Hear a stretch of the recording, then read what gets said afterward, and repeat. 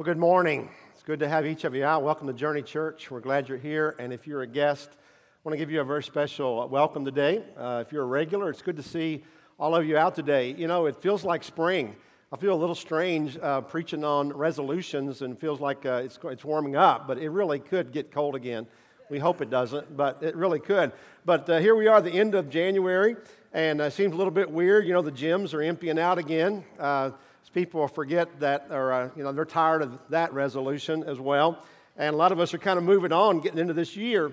It's an exciting time. We're going to talk about resolutions, though, because we are more resolved ourselves as a church that God has us on the right track or where we ought to be going. And so we're on that track. This is where God is taking us. We believe as a church that God has called us for a specific mission, and that is to move people on a simple journey toward Jesus, so much so that we changed our name to match that. And our vision to do that, how we're going to accomplish that is we want to bring glory to God. That's the number one thing. And throughout this series, we've talked about bringing glory to God and also loving Jesus. Today we're going to talk about loving people. And then next week we'll be talking about making disciples who make disciples. That's how we want to move people on this journey. You know, as we talk today about this task of loving people, I want to tell you, it's a challenge, isn't it? And nobody's going to say this is easy today. Nobody's going to say what Jesus did for us was easy as well.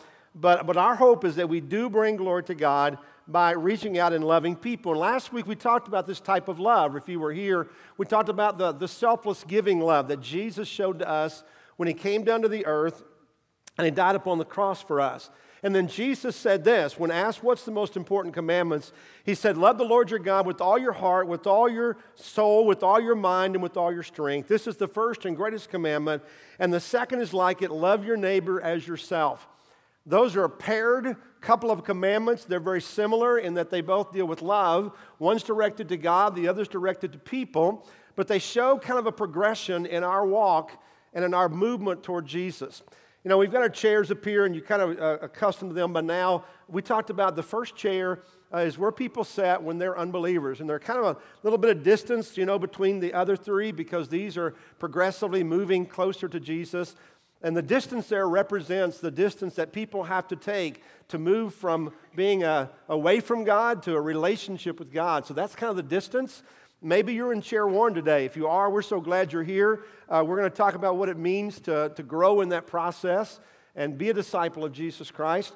But then chair two is all about loving Jesus. It's a response to His incredible love for us. And today we're going to talk about chair three because once we've known the love of God and we've been able to show our love back to Jesus, the next thing that naturally comes is an affection, an affinity for other people. So we're going to talk about those who sat in chair three today. Here's what I believe, that we will never truly love people until we learn to love Jesus, and we will never fully love Jesus until we've learned to love people. They are so closely tied together, we just simply can't separate them. And I don't know about you sometime, but I say, I can love Jesus. Man, it's so easy to love Him. He's so lovable. But when it comes to people, it's a whole different matter. It's a whole different, it's a whole lot harder to love people. And I'm sure people feel the same way about me as well. But today we're going to go to the book of 1 John, and we're going to be reading about loving people and what that looks like and how we can experience that. The book of 1 John was written by John, who was one of the 12 disciples of Jesus. And John was a very special part of Jesus' life. The Bible says that John was a disciple that Jesus loved. Now, obviously, he loved all of them, but there was a special relationship. Many say it was because John was much younger, kind of like a little brother. And so when the Bible talks about their relationship, it just seems to be so much closer than maybe some of the others. He was one of the inner circle, Peter, James, and John. And so it was a disciple Jesus loved. And so much of his writing is about love. It's about loving God and loving one another. So 1 John chapter 3, here's what he writes. For this is the message you heard from the beginning. We should love one another. Do not be like Cain, who belonged to the evil one and murdered his brother.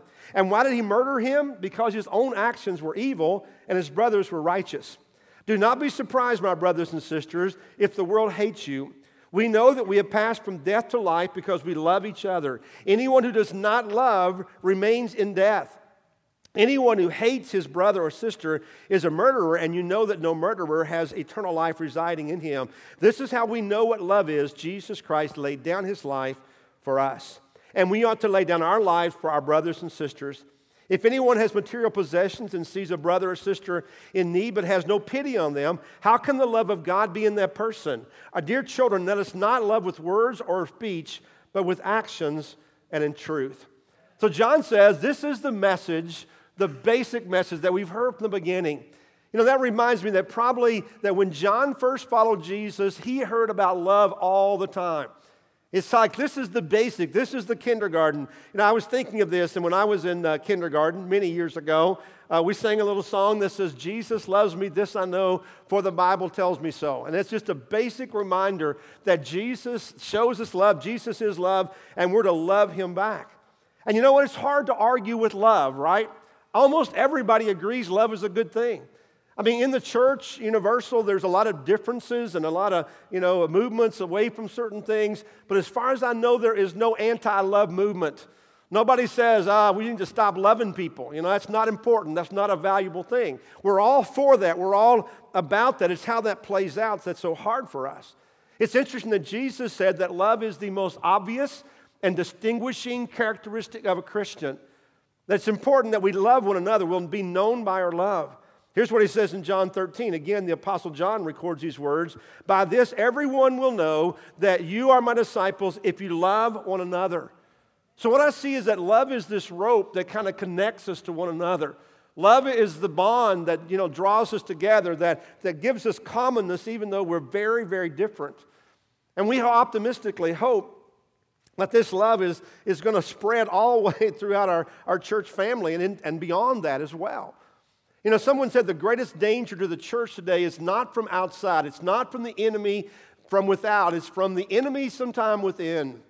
It's from ourselves. The greatest danger and threat to our church is when we stop loving each other. The church is a series of relationships. It's not a building, it's the people. And those relationships are interconnected by the love that we have for one another. I mean, there are all sorts of people, all ages, with all different needs.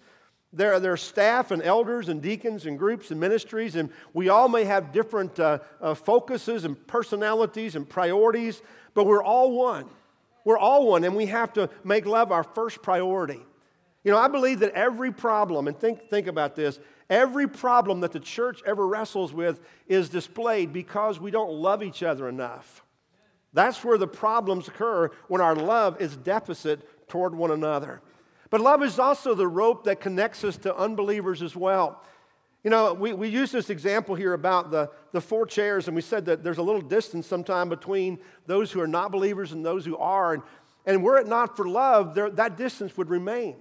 Very few people who don't know Jesus come to know him because they figure it out on their own. Very few people are not going to pick up the Bible and just go, I think there's something intriguing. I need to know more. I'm going to go find out more about Jesus. Love is what makes us reach across the street, across the room, whatever it might be, and to connect to people who do not know Jesus yet. Because people come to know Jesus and love him and follow him because of the love that's shown to them by one another, by us. So the connection of love is extremely important. Now, John talks about the love for one another, and then right off the bat, he gives us this example that you may or may not be familiar with. He talks about a man named Cain. Who was Cain? Cain was a man, he said, who killed his brother. Well, if you know the very beginnings in the book of Genesis, there were two brothers named Cain and Abel. And they were the very first children of Adam and Eve. Now, we don't hear a ton about them in the descendancy of the children and the generations going downward because Cain killed his brother Abel. And because of that, Cain was cut off from the rest of the family, because obviously he killed a family member. But here's the story that happened there.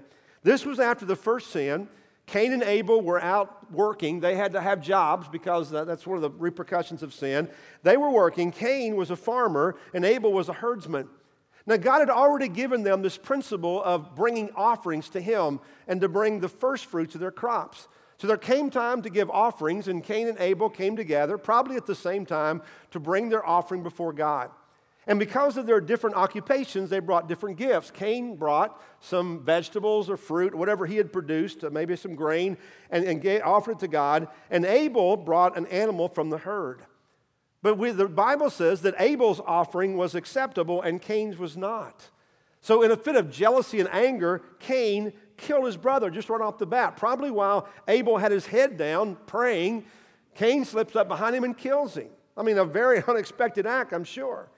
Now, I've heard a lot of people say, okay, Cain's offering was not acceptable because it wasn't an animal, because he didn't bring a blood sacrifice. But if you look at this, really, all of these were offerings. And in the Old Testament, there were a lot of offerings that weren't necessarily blood offerings or animal offerings. So I don't think that's it. I think the problem was not what they brought in their hands, it was what they brought in their heart.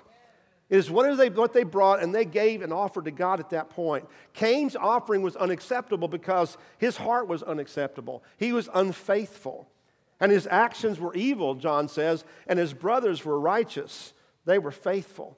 To the observer, both of those folks, when they came up, their offerings, which should have been acceptable, but God doesn't look at the gift. God looks at the heart inside.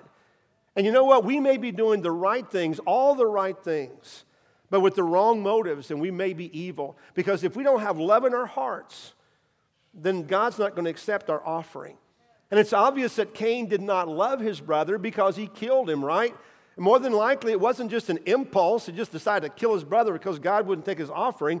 More than likely, this had been brewing inside of him, and these feelings and this hatred had finally came out in a big expression. But you know what the Bible says? That even if he had not literally taken his brother's life, his hatred was the same as killing him. Here's what Jesus said. Anyone who hates his brother or sister is a murderer, and you know that no murderer has eternal life residing in him. You know, we oftentimes think that the opposite of love is hatred, extreme hatred. But you know what? The real opposite of love can be displayed through indifference. Hatred can be either cold indifference or hot hostility, either one. And so indifference is kind of a form of hatred. Now, I don't know about you, but I'm a little convicted about that because I don't know that there's people I hate, but there are some people that I'm a little bit indifferent to. There are some people that I don't focus on, I don't worry about their needs, right? You know, I was thinking how that sometimes there's such a thin line here and that we go one way or the other. Have you ever seen a couple who are dating? Maybe this is teenagers more, but they're dating and they love each other, and then something happens, they break up, and now they hate each other, you know, and they ignore each other. They might have been friends to start with, but now there is no connection at all. You know, it's a cold indifference. You don't feel anything for that person. That is a form of hatred, and it's displayed through jealousy, criticism, maybe just not caring about people, not concerned about what their issues are. But John says that you can't live life like that. If you're a growing child of God, if you're moving on your journey, not only do you love Jesus, but you got to learn to love other people as well. So he says, be like Abel and not like Cain. Now, how do you know if your heart is tilted toward being like Cain? How do you know if you're becoming like Cain? Well, the Bible says that from the mouth, the heart speaks, right? And the actions of a person express what's inside. When you blurt out something, your mouth didn't just say that. It came from somewhere. It came from within you. It sprung out of your heart. And so our hearts are displayed to be evil by our conversation, by how we talk about people, by our texts, our emails, our Facebook, our Twitter, whatever might come out, that expresses the heart. That shows who we really are. Not only what we say, but also how do we respond to people whenever they're successful or whenever they fail. That shows where our hearts is as well. If someone succeeds, are you envious of them? Are you jealous or critical? If they fail, do you then gloat or you have a sense of joy? You know, for some people, they can't win with you because whatever they do, good or bad, you're going to be critical of. That explains the heart a little bit as well. If someone crosses you or they hurt you in some way, are you able to forgive that? Are you able to move on? Or are you vengeful and unforgiving? Guys, I just want to know. I mean, God wants to know. God does know. Maybe you need to admit, what's in your heart today? What is in your heart today for other people? Is there love or hatred? You know, you may have walked in this morning with the Bible under your arm or in your hand, but you got jealousy in your heart. You may have walked in with an offering in your hand or in your pocket, but your offering, you know, you're presenting it, but you got bitterness inside of you. And God knows that because you don't love people. And if you don't love them, then the Bible says that you automatically hate them. Here's what it says. John continues on. Anyone who does not love remains in death. Anyone who hates a brother or sister is a murderer, and you know that no murderer has eternal life residing in him. You know, this corresponds exactly to the teachings of Jesus, that we don't have to actually kill somebody in order to sin. Wishing them dead or hating them is the same as killing them. We don't have to actually commit adultery to be guilty, but lust is the same because it springs from the heart, love or hatred, and all sin is the result of hatred toward other people. John goes on to say we know that we have passed from death to life because we love each other. So isn't that kind of interesting? There's like a line of demarcation. It's like, here's the boundary that says, now you know that you passed from death, darkness, into the light of Jesus Christ when you begin to love one another. When love is descriptive of your life. Now, I don't know about you, but I want to be that loving person. I mean, that is my heart. That's how God made me, and that's how Jesus is reshaping me. But that's not possible by ourselves. I don't care how good you are. You may look good on the outside, but most of us have some darkness on the inside. And some hatred maybe, and or indifference in either way. Here's what John said. This is how we know what love is. We got an example here. We don't have to figure this out. We know what love is because God loved us. Jesus Christ laid down his life for us. And guys, this in itself is the gospel. This is the good news. That God loved us so much that he sent Jesus to come and substitute his life for us. Can you imagine that? Can you imagine giving your child, your son, your daughter to die intentionally as a substitute for somebody else? We can't imagine that. The only thing that would bring that would be some kind of extreme, supreme love. And God did that for us. And that brings us salvation. But you know what? Not only does it bring us salvation, it also kind of reveals our hearts. Because when we stand in that kind of light, that kind of love, it reveals our own darkness. It reveals our hatred and sometimes how we misdefine love. Here's one way that we do that. You know what? We vow to love and be faithful to our spouse. We make a vow. You know, we don't make too many vows in life, but we make a vow to do that and then might go out and commit adultery with somebody else and make it sound like it was inevitable gravity that I fell out of love and then I fell in love with somebody else. That's not an accident. That's a choice. You rebelled against the living God. You betrayed your oath, your vow. You chose not to love them. You chose to hate them and to be at war with God. And only God can heal that kind of hatred, that kind of brokenness. So John said Jesus is how we know what love is.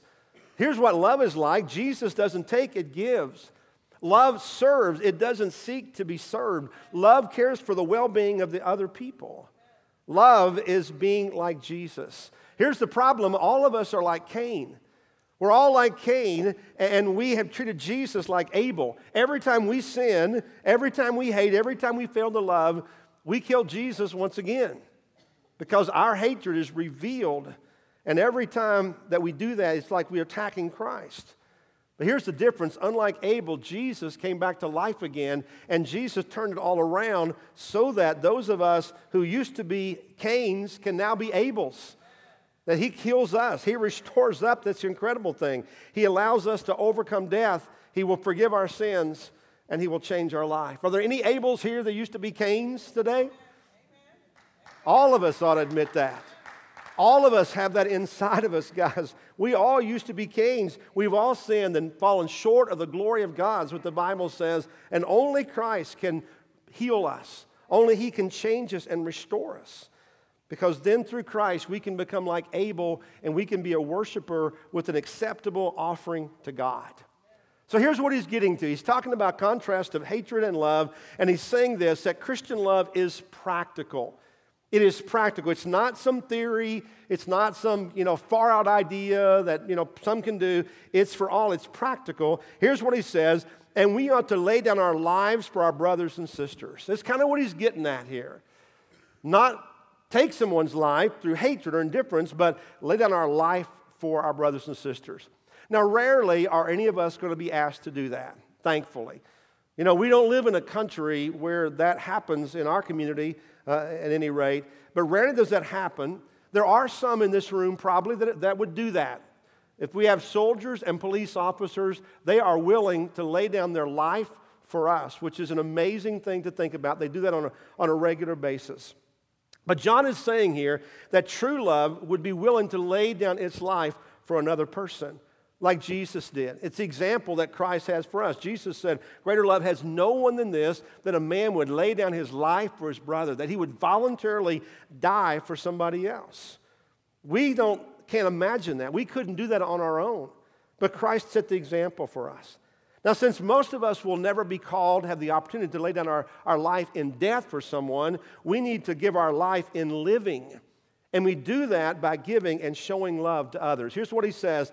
If anyone has material possessions and sees a brother or sister in need, but has no pity on them, how can the love of God be in that person? It's a rhetorical question, actually.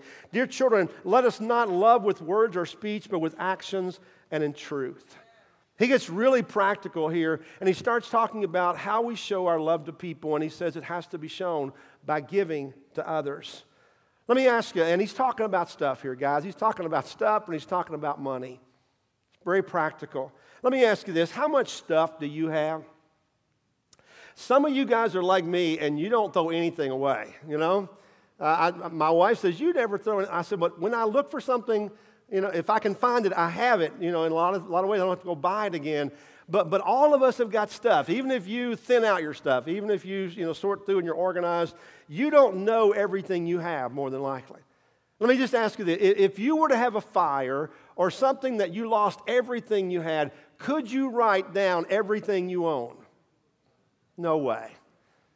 We got all this stuff we haven't seen or used, for years. Maybe you moved and you stored stuff and you haven't dug that out in years, but that's yours, right? I wonder sometimes how much the things we have could find a practical use for other people, because we don't even remember all that we've got. And yet, how often do we think about giving what we have to help others? How often do we think about that? For a lot of people, giving is not even on their radar. I mean, it's not even out there. It's like, never thought about that. It's not even something you think about any time. The Apostle James, who, by the way, was a brother of John, so they're thinking pretty close, he connects closely faith, love, and deeds together. Here's what he says. What good is it, my brothers and sisters, if someone claims to have faith but has no deeds? Can such faith save them? Suppose a brother or sister is without clothes and daily food. If one of you says to them, go in peace, keep warm and well fed, but does nothing about their physical needs, what good is it? In the same way, faith by itself, if it is not accompanied by action, is dead. Man, they're just hammering on it, aren't they? This is kind of uncomfortable, but they're talking about how practical faith and love really are. And that is that love and faith, they keep their eyes open and they look for needs and then they meet those needs. And I got to be honest, there are some people that I've met, and they're great people, but they never see needs because they're not looking. I mean, if you're not looking, you won't see the needs of someone. You can see a person in front of you that's destitute, and you would never even recognize that. I hear people say, hey, I heard about a need. We just need to pray for them. You know what? You need to pray for them, but that's great theology, but it's not love. It can even be hate. You can pray somebody, but if they're hungry, your prayer isn't going to feed them, right? Remember, hate can be cold indifference or it can be hot hostility. So if we're going to love people, we got to give to people.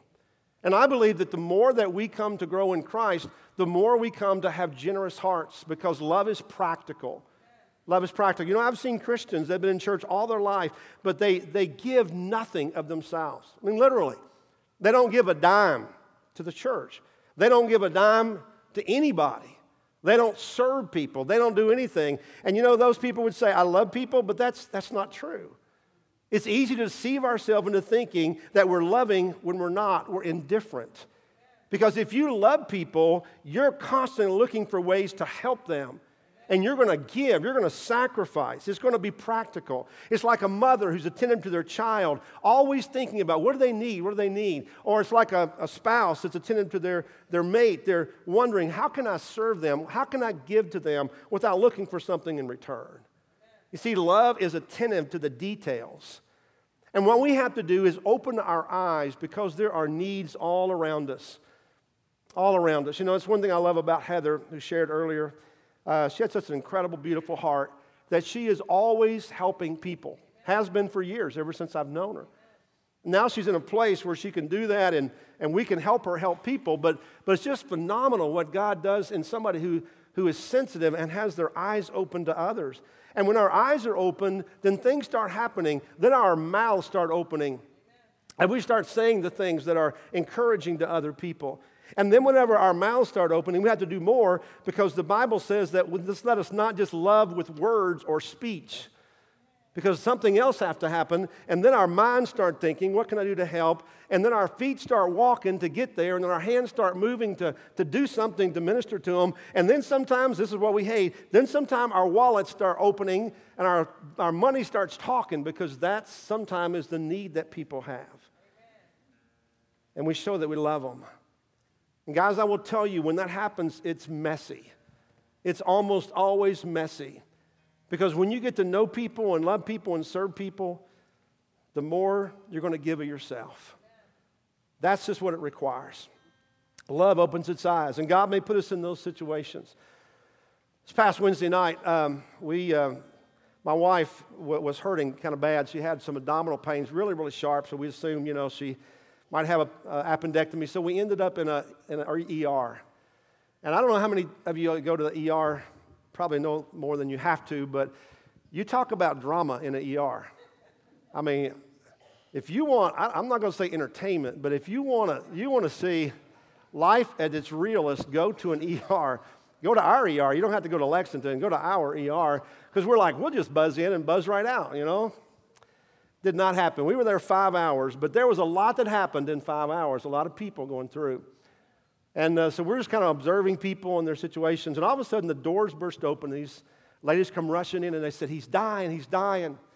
And they told us that out in the car there was an individual that had an overdose, which is so too common in our small community. But there was a young man who had overdosed, and they had brought him in. And so, there really weren't any men working in the ERs, but there were 3 of us in the waiting room. So we come rushing out to help. And, what do you do? I mean, what do you do? So we need wisdom in our actions sometimes. But we're standing there, and I don't know what to do, so I just grabbed the guy. I just grabbed him under his arms, and I took off with him. And I realized that was not a good idea, You need to think sometime before you act, but it worked. But I grabbed the guy. The other guy's got the legs, and we, they make gurneys for that. I thought later. And there's a good reason they make gurneys for that. I found out later, but we just took off, and we carried this guy. And I had his under his arms, and the other guy had his legs, and we carried this guy, and we threaded our way through the emergency room, which needs to have wider corridors. And let's just say it was tough. And we finally got him in there. With my last ounce, we heaved him up on a bed, and he survived and everything. And I got done, and it all happened in such a short time. And I'm like, man, you are crazy. You are 56 years old. And you are not accustomed to hoisting that kind of weight. And my body told me the next day I was so sore all over me. I thought, it's so painful, so messy.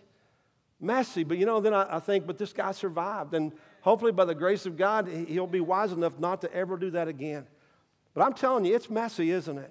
When you love people and you get involved in people's lives, it is a messy thing. But God has called us to do that. And sometimes if we're in a place where God allows us to make a difference in someone's life, it's just phenomenal.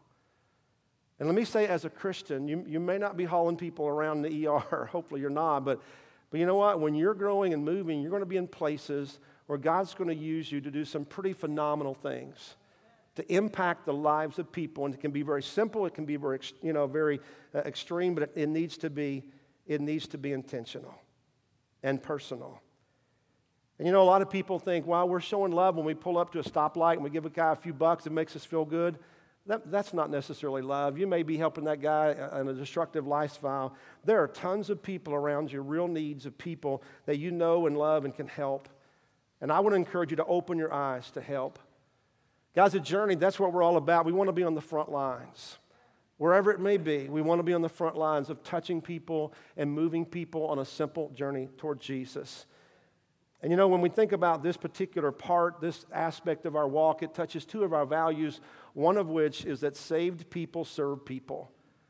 If you've been saved, if you've experienced the love of Jesus Christ, you want to serve people. And if you don't have that heart, then you need to go back and examine the basics.